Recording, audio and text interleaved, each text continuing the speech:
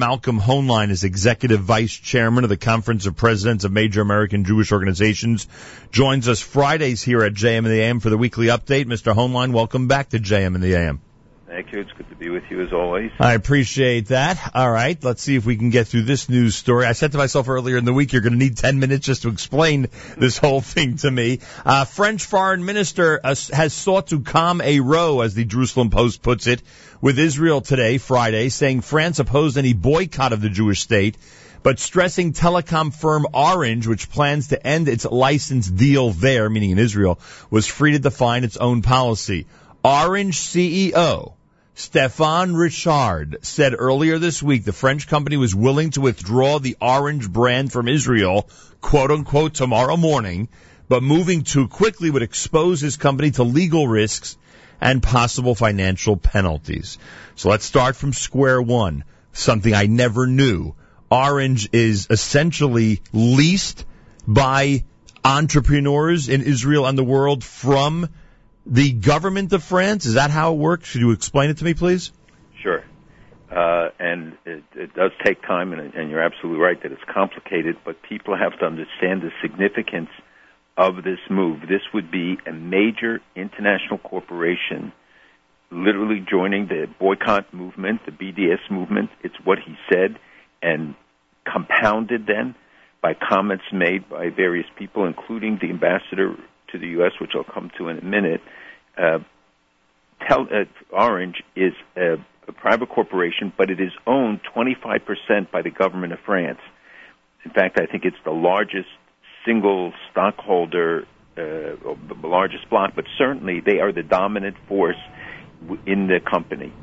So the French government can't say this is a private enterprise and therefore they have no say in it. So even though there's no principal owner at 51%, they essentially are the principal owner. Stock exchange, and there are other block owners, and we are tracing down all the people who have big blocks of it.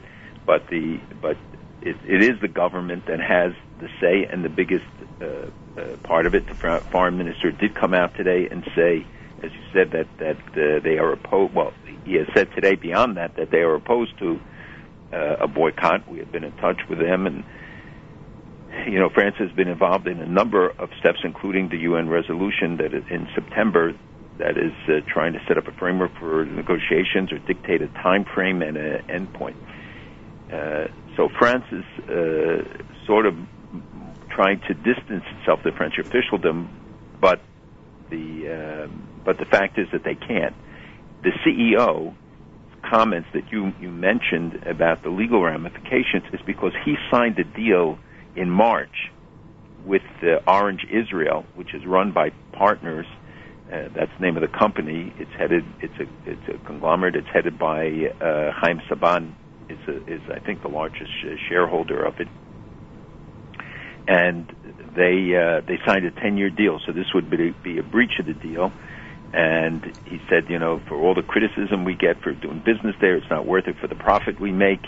The fact is that this is a profitable franchise for them. It is not an Orange company. So when people say that they should boycott Orange in Israel, in fact, you'd be putting thousands of employees of the Orange telephone company out of business, out of work. It does not punish the Orange company. The employees there in Israel put the Israeli flag over the Orange logo at the company headquarters and did a demonstration of their own against what the parent company had done. But it is not really a subsidiary of Orange. It is an affiliate, and it has obviously this long-term arrangement with them.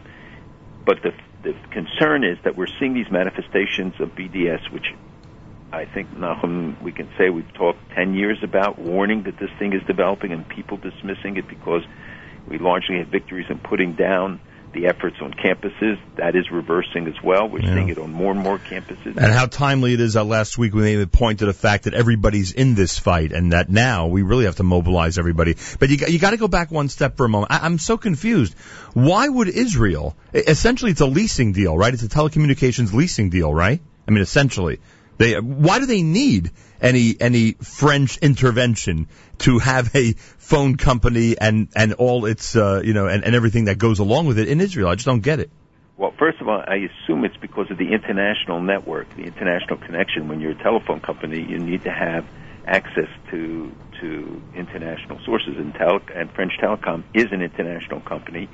We have found some affiliates here in the United States, mostly business services, meaning providing access to airwaves, which Orange France owns here in the United States. Right. They have a number of companies that we have uncovered, but it doesn't seem that they have services, particular services.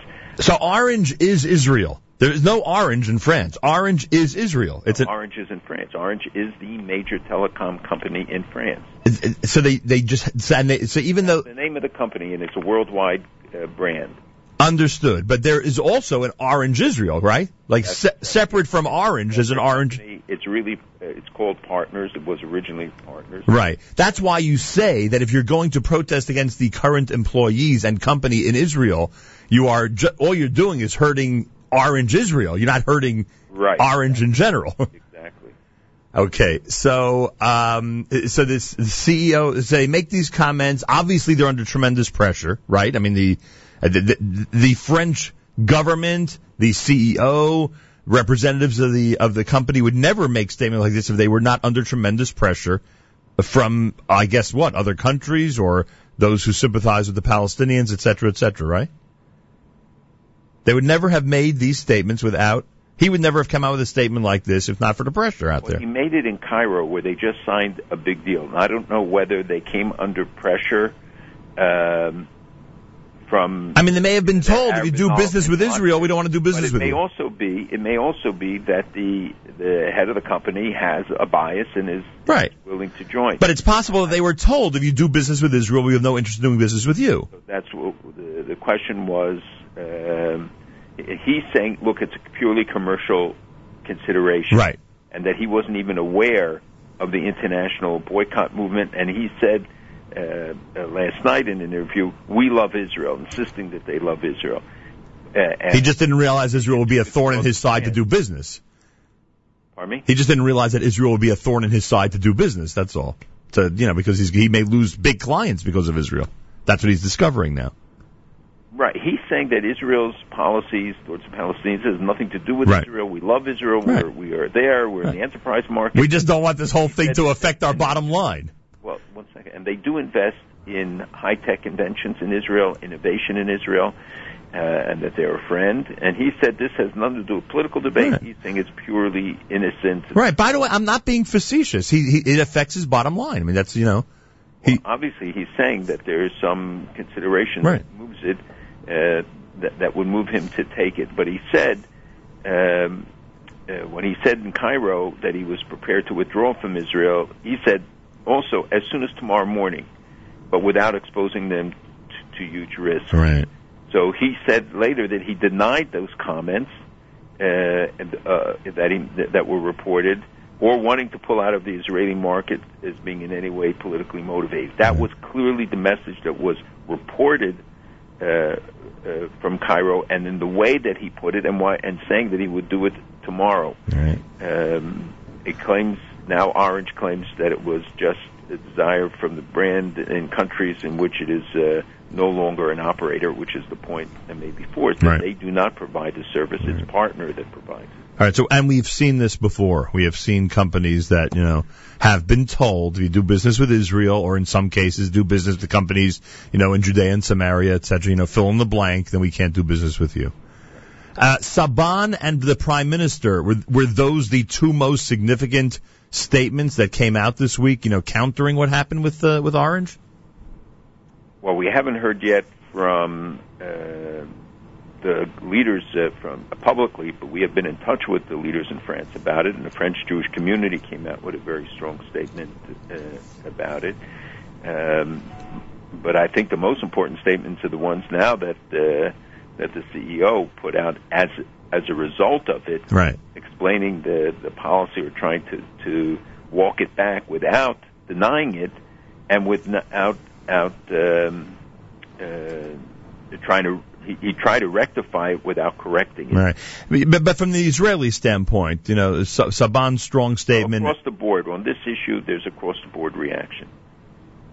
Right. And his strong statement, plus the prime minister, essentially, expressed his anger at the entire episode. Those were among the important reactions, let's put it that way, to what's been going on. So what's the next step? What do you think's going to happen? I mean, we're not going to see protests in the streets of Israel, are we?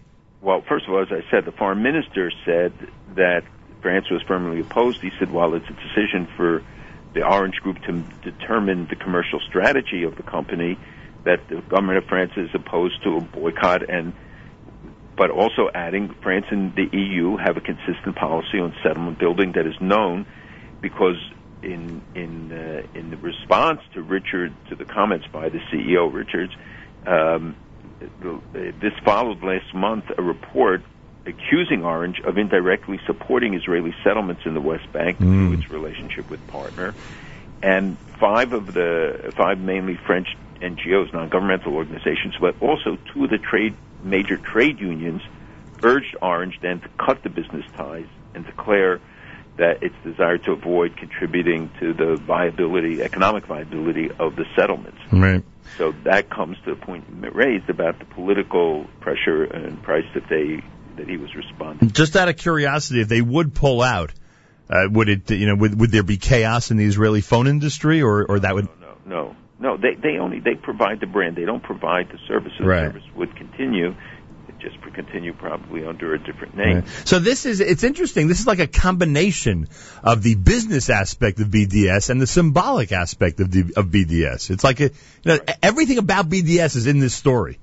That's right. And it also tells you the nefarious nature that the response to pressures of that trade unions and others are joining in this call. And when people dismiss, as they have so often when we've raised this issue, all along in the nascent stages when it was, much smaller ramifications, to understand what it leads to. And every step that they get away with, every step leads to another step that is, that will be more lethal and more dangerous in terms of expanding it. Yeah. And it relates to other moves. The National Union of British Students this week declared a boycott of Israel, urged academic boycott. And God, the Board of Universities, it's I think 122 or so heads of major universities, colleges, issued a statement saying that they fully and absolutely reject any academic boycott of Israel. It's not an economic boycott, it's academic, but that's the field that they would be impacted by. So there's still a lot of support against the implications. But even in the UN, we see it now. There's a measure before the Secretary General. It's a report that's put out each year about children in conflict situation. And they issue a report, and then there's a list of shame, they call it, where they name those who violate, and the most blatant violations of the rights of children. They're talking about torture, rape, most horrific crimes against children you can imagine. And now they are considering, based upon a report, an Algerian diplomat made the recommendation, and the Secretary General has the report, which they put out each year, but they're singling out Israel now to put it on the list of shame with Boko Haram, ISIS, al-Nusra, the worst violators. Nothing about Syria with tens of thousands of children killed. Nothing about the violations by Iran, in the violations in Iraq, in Yemen, where they children killed, but focusing on Israel and on the IDF in particular, naming the IDF, not the State of Israel, and the actions that took place in Gaza. Not that the Hamas used them as human shields. Not that thousands of Palestinian children are treated in Israeli hospitals every year. Not the assistance and aid that Israel's providing to Gaza, but singling them out. And people will say, so what? Who cares if there's a report? The answer is that then you make every soldier traveling subject, especially in Europe where they have laws that an individual, even an unrelated party, can bring a lawsuit and have them arrested at an airport. Remember we went through this a couple years ago. Of course, but we thought that was limited to members of government. Now you're saying every Israeli soldier can be arrested. Well, because they're blaming the IDF and they're saying, well, until we prove that you did or did not serve in Gaza and that you did or did not kill a child or whatever, and we know that it is Hamas that is firing from civilian populations at a civilian population, putting children at risk. They're not named. They're not blamed in this report. It is Israel that is being singled out. So we are working assiduously, and I must say we have many friends on this, but there's a lot of pressure, again, from within the United Nations, even within the hierarchy of the United Nations, on the Secretary General to add Israel to this list of shame. And this is exactly what the boycott, the BDS movement wants to see. The further denigration, diminution, and demonization of Israel. This is what the delegitimization campaign. As Prime Minister Netanyahu said on Sunday, his country faced, quote, an international campaign to blacken its name, based not on his policies toward the Palestinians, but, quote, connected to our very existence, likening the mounting boycott movement to anti-Semitic libels of previous eras. Couldn't have said it better myself. And by the way, as we said last week, everybody can be a soldier in this war. I just wish people would wake up and be a little bit more active in this army. It's America's one and only Jewish Moments in the Morning radio program.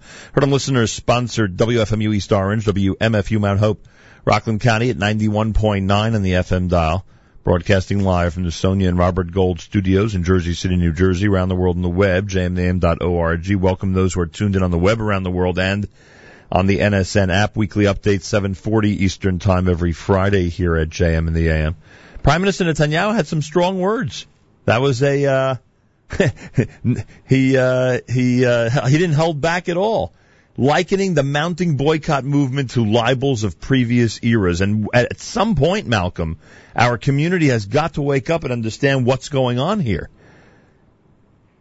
And you made a comment at the end that is before your station identification, I guess, that about the implications for everybody, because then any supporter of Israel That's right. can be subject to arrest. Anybody, because if you're aiding and abetting people who are torturing children, then you or your supporter or supplier aiding. If you help a terrorist organization, nothing happens to you. But if you help one democracy in the region, then they too could bring charges against you. Yeah, and if you know Jewish history and you're somebody who does, it's not that many steps to the point that you're describing. I mean, I'm not out here, making declarations about what the NSA does know or doesn't know about their citizens. But, it's not so crazy in the context of Jewish history to think that, somebody who's exposed as a supporter of Israel down the road could be facing their own legal challenges and even worse, their own physical challenges. I don't know how to be any more discreet than I am being.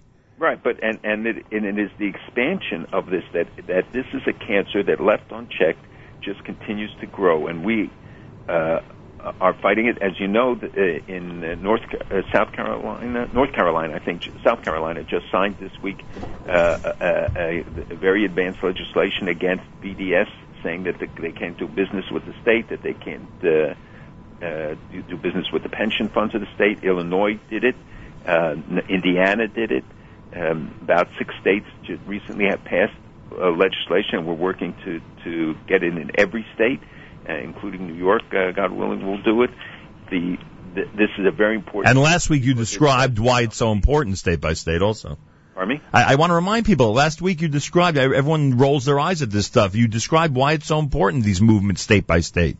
Exactly, and why this one signed by the governor just yesterday is so important, and why we need to expand it and get every state to adopt it, because a company has to think twice. As you mentioned with in regard to Orange in a negative way, yeah. If they think that they're going to lose the business and the opportunity to get into the billions of dollars of the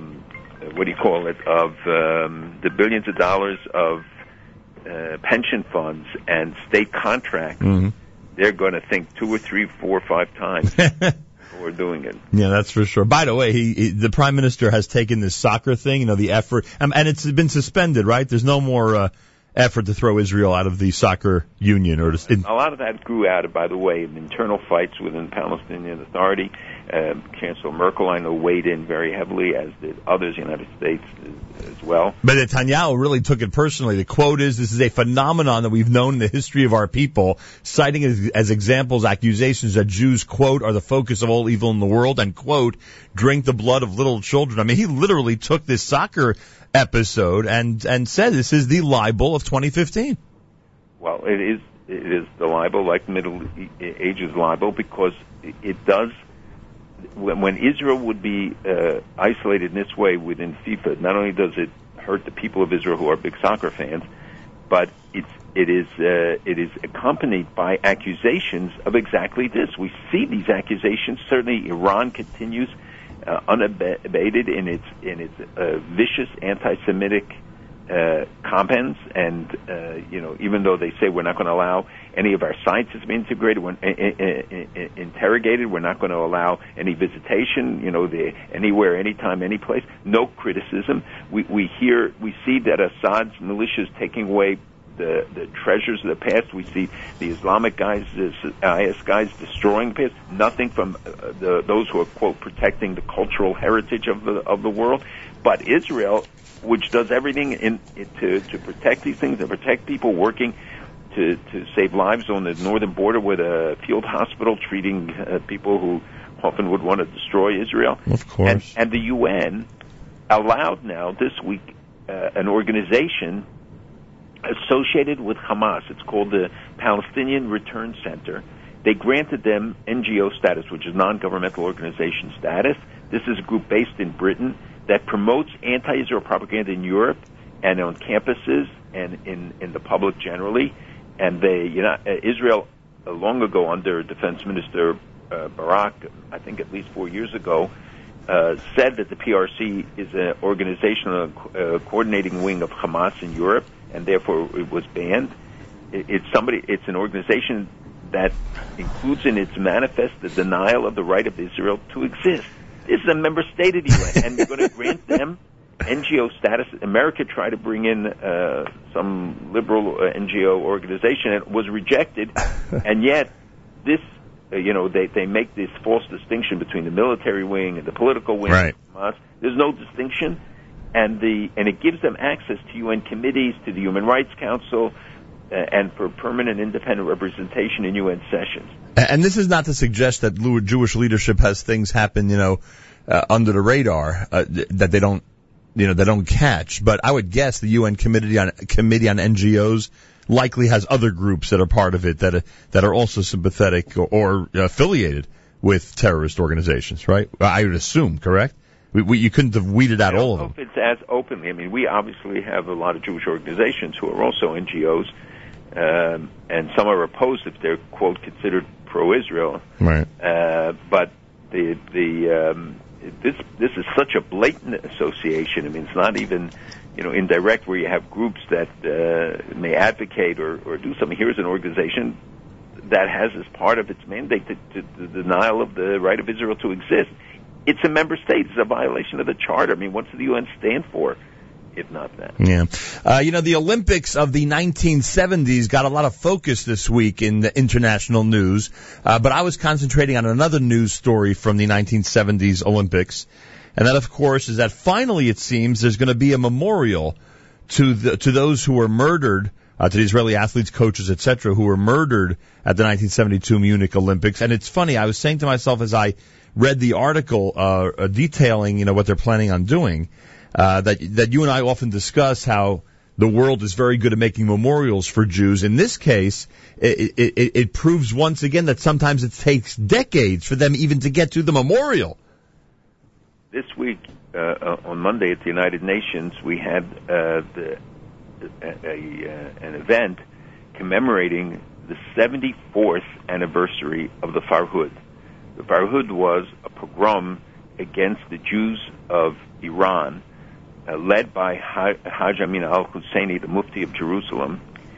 And it was a pogrom that took about 180 lives, many hundreds. The women were raped, the people were tortured. The story is a horrific one. There's a new book by Edwin Black who really took the lead on this. It took 74 years to recognize it because people didn't consider it part of the Holocaust story because I guess they thought it was only within the bounds of Europe. Right. And the story is very important because Haj al-Amin, who was the Mufti of Jerusalem, the uncle of Arafat, who got in 1946 amnesty from Great Britain despite his direct involvement in Berlin for 5 years as an ally of Hitler, and he is the one, when Hitler wanted to ship the Jews to Palestine, and Haj Amin actually started building a concentration camp in Nablus, which people don't know. He was the one who said, "Why are you visiting your problems on us?" and proposed the final solution. It was he who proposed it. It did not come from one of the Nazi officers, so obviously they adopted it. And he also headed a Muslim army of 100,000 based in Bosnia that was supposedly the most brutal of all the forces during World War II. How barbaric they were. They killed 200,000 people. They did tens of thousands of Jews to hundreds of thousands of Serbs. And the whole story is so sordid. It's so horrific. And it was the precursor to what happened then with the expulsion of the Jews after 2,500 years, or the forced expulsion of the Jews, forcing them to leave behind all their property, everything in all the countries, including Iraq. And we see the depth of the heritage now when I think I pointed out that Inbar was really Pumbedisa from the government, from the Talmud, and that Hardia is what we call Fallujah. And if you look even at these inscriptions on the Palmyra, the city in Syria that's come under siege, in which they're starting already to destroy, it's the Shema in Hebrew that's inscribed on it when they talk about the ancient inscriptions, etc. So we have really deep roots. For 2,600 years, Jews lived there, and all of a sudden, overnight, with the instigation of the Mufti of Jerusalem, who was allowed to come back, by the way, after Britain gave him the amnesty, and they were in charge of Iraq at the time, to continue his hateful activities against Israel, operating out of Jordan and West Bank. So I mentioned a memorial regarding 1972. You're saying that some go way back, even 1st, 2nd, 1941. Right, unbelievable. Tell me about Israel's relationship with Saudi Arabia. It seems that it's finally public and official for the first time that they are coordinating, cooperating. How would you describe the way the two countries are proceeding? I think coordinating and cooperating are too strong. I think communicating is probably closer to the reality. But there have been informal contacts, not at a high level, between Saudis and Israelis, talking about their common interest, which is Iran. And does Saudi Arabia, I don't know, do they suffer at all politically among their neighbors now that it's out, that there's some type, even though it's low level, but some type of communication with Israel? Could they? Yes. But Saudi Arabia is still the big dog in the pack, and people will be reluctant to challenge him. I don't know if under the new king and his son, what will continue, what won't. But right now, it's in their interest. We have to remember that they're not pursuing. This is not out of love of Israel so much as it is out of survival. Not Haman. It's out of the common hate for an enemy. Right. It is not insignificant that it was made public. It could not have been made public if they didn't have permission, and I'm sure you're going to hear some denials and things, but this didn't just happen. This was organized. It was Dori Gold, who's now going to be the Director General of the Foreign Ministry from the Israeli side. Good choice, right? Very good choice. An excellent name. Rockets. Again, coming from the Gaza Strip. It is, we can call it Unity Week already at this point, because thank God so many people paid attention to the art side of the three boys. And we know what happened after their murder last summer, and the necessity that Israel had to go into Gaza. And we hope and pray that Israeli soldiers don't have to have their lives on the line again to defend Israel. But there are rockets again being fired from Gaza, more this week than last. Last week, I think we painted it more as an isolated episode. What's the latest in terms of what Israel has to respond to from the Gaza Strip? Well, Israel has responded in both cases, but I do think it's still an isolated incident, as you described it the week before. And it's more, I think, related to internal squabbles between different Palestinian factions, including supposedly an IS, Islamic State faction, that is growing in Gaza. It is not clear that this is a creation of IS, because the way affiliation with the Islamic State really is, it's a very informal process where people start a group or have a group, change the name to IS like they did in the Philippines, Indonesia, and many other countries, and then IS acknowledges or denies them affiliation with the international movement. So the Philippine group was not accepted, but the Indonesian group was. Now you have. Is there more pride when you are accepted or you're not accepted? That's actually a good question. But it depends which side of the barbaric cross line you're on. Exactly. I mean, this is a group that has engaged in all these activities, and you notice, I mean, burning people alive, beheading, all of the other things they do, and yet nobody is boycotting them. You haven't seen a boycott by all these student groups. You haven't heard about divestment from IS or calls for the steps against them sure. that one would expect. So the situation in Gaza is about groups that are against Hamas. They feel Hamas hasn't done anything in terms of rebuilding, on the one hand, highlighting the continued corruption, and most of all the diversion of resources towards the tunnels, cement that has come in, all of the rest, that materials that they have put into rebuilding the tunnel infrastructure, including the use of heavy equipment. Second, it's about the distribution of funds and not paying certain employees and people. So that becomes a major source of the friction between the different groups. And then comes the question of trying to prove that each party wants to prove that they are the muscular one, right. And so they often engage in a kind of firing to say, look, we're keeping the heat on Israel, but in fact, it is not against Israel. It is as much as it is an internal squabble. You have any idea if Israel's made any progress for the return of the bodies of Hadar Golden and Oren Shaul? As far as I know, I mean, they work on this issue constantly. I can imagine, my God. I assume that we would know if they were successful. Are you watching any of these Har HaBayit videos? Are you aware of the fact that in addition to the police really being very physically reactive to certain people who are noticeably Jewish who want to go onto Har HaBayit, I don't know if you've seen that video or not, but in addition to that, are you aware of the fact that now a Jew, anybody else can, but a noticeable Jew cannot carry a water bottle onto Har HaBayit because it's possible that before drinking the water, he might say a prayer on the Temple Mount to God? Well, I haven't heard that, and I don't know if every report is actually true, but I think that the denial of Jews the right to pray, that somebody standing there and moving their lips was arrested or removed, was seen as offensive, is so offensive and so outrageous, and it's a situation, again, where we allowed it to deteriorate, and our claim and our heritage there then is endangered. Mayor Weingarten was with me earlier in the week, and he called Har HaBayit a de facto Palestinian state. That might be a startling way of putting it, but there's some truth to it.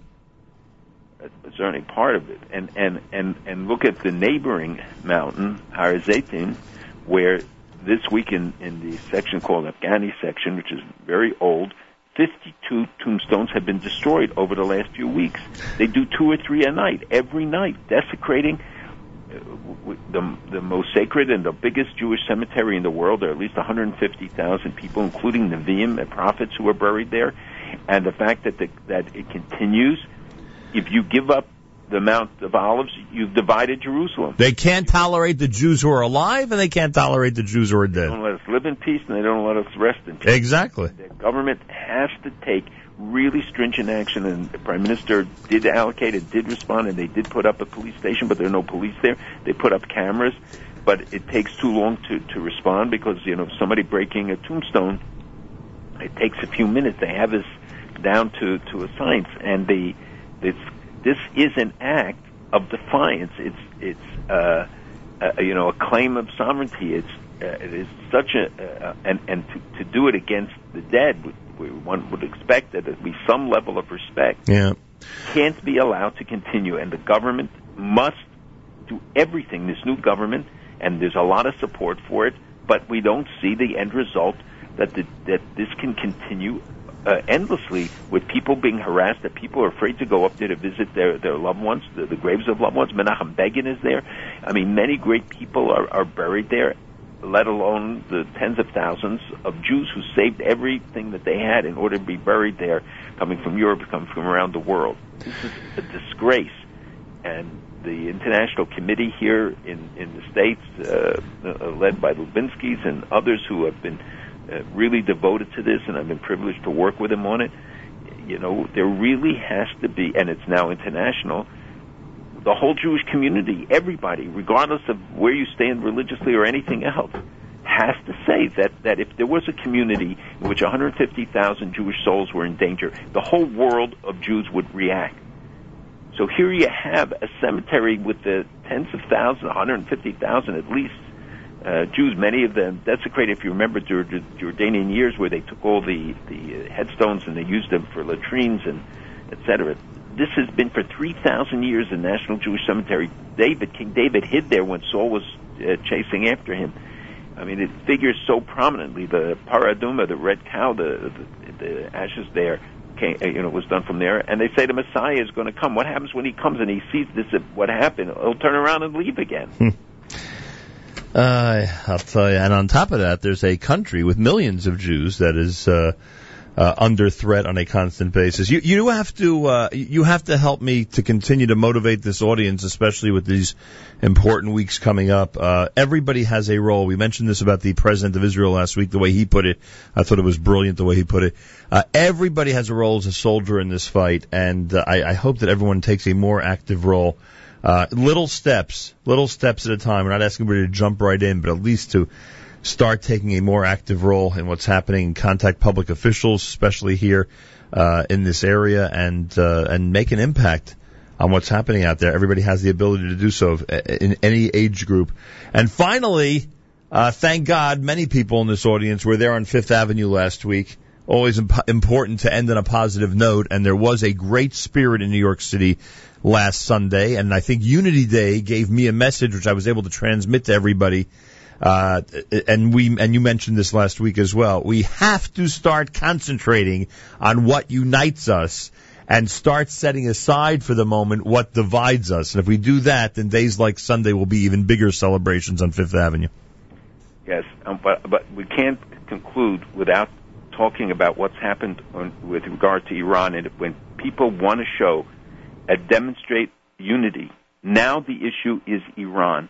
To show our unity, obviously, with Israel, but to let Congress know. When we see this week, they said no visitations after all the promises of anywhere, anytime, intrusive investigations.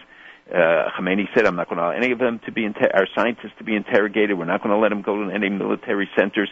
We see them continue to say that Israel has no right to exist and the death to the Jews chance, the death to America chance.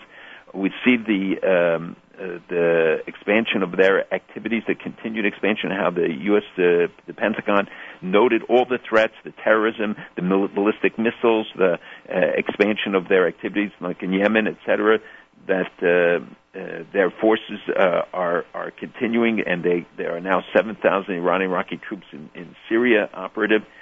But we're coming close to the deadline. I'm not sure this will be the deadline, that it will actually be June 30th. But people have to let their members of Congress know that no deal is better than a bad deal, and that what we're headed to right now from all of the reports, and we don't know, all the details, and I'm afraid we may not know all the details, but for what we know, it's enough to know that this is not heading in the right direction, and the release of $30 to $50 billion initially will mean that Hezbollah, which has been getting all of these weapons, will be rearmed, and they will continue to pour all this money in. And especially as Syria becomes endangered for Iran, meaning that the Assad regime is losing significantly now in the last week or two, and Iran has such a huge investment there and said that we are going to stay with him until the very end, So they need this money, A, to supply and to resupply their terrorist operations globally, Hezbollah, Hamas, etc., but also and to continue destabilizing other regimes. So there really has to be an outcry from the public, the messages to members of Congress that they make their voice heard, to the White House to make their voice heard, that we're headed in the wrong direction. You see how the Russians are starting to pull out their people from Syria. That is a pretty strong message about what their assessment of Syria's future, and the pouring in of maybe 10,000 troops from Iran and Iraq. And this has a lot of implications for Golan, which we'll talk about, I hope, one of these days. But I really hope that people not lose sight that the people tend to get tired of us hammering away on the Iran issues. But they are not tired, and they continue to their threats. You see the huge consequences of all of this. And as we get now weeks away from what could be a deadline, and they say they've made progress in the talks, I assure you the progress is not progress that most of us will welcome. If they could get a good deal, it would be great. This is not a good deal so far, and there has to be the pressure and assurance that everything will be done to have not only about what the deal is, but what the follow-up to the deal is, and how it will be implemented. So important. Thank you, Malcolm. Have a wonderful Shabbos. JM in the AM, Friday morning on this Erev Shabbos.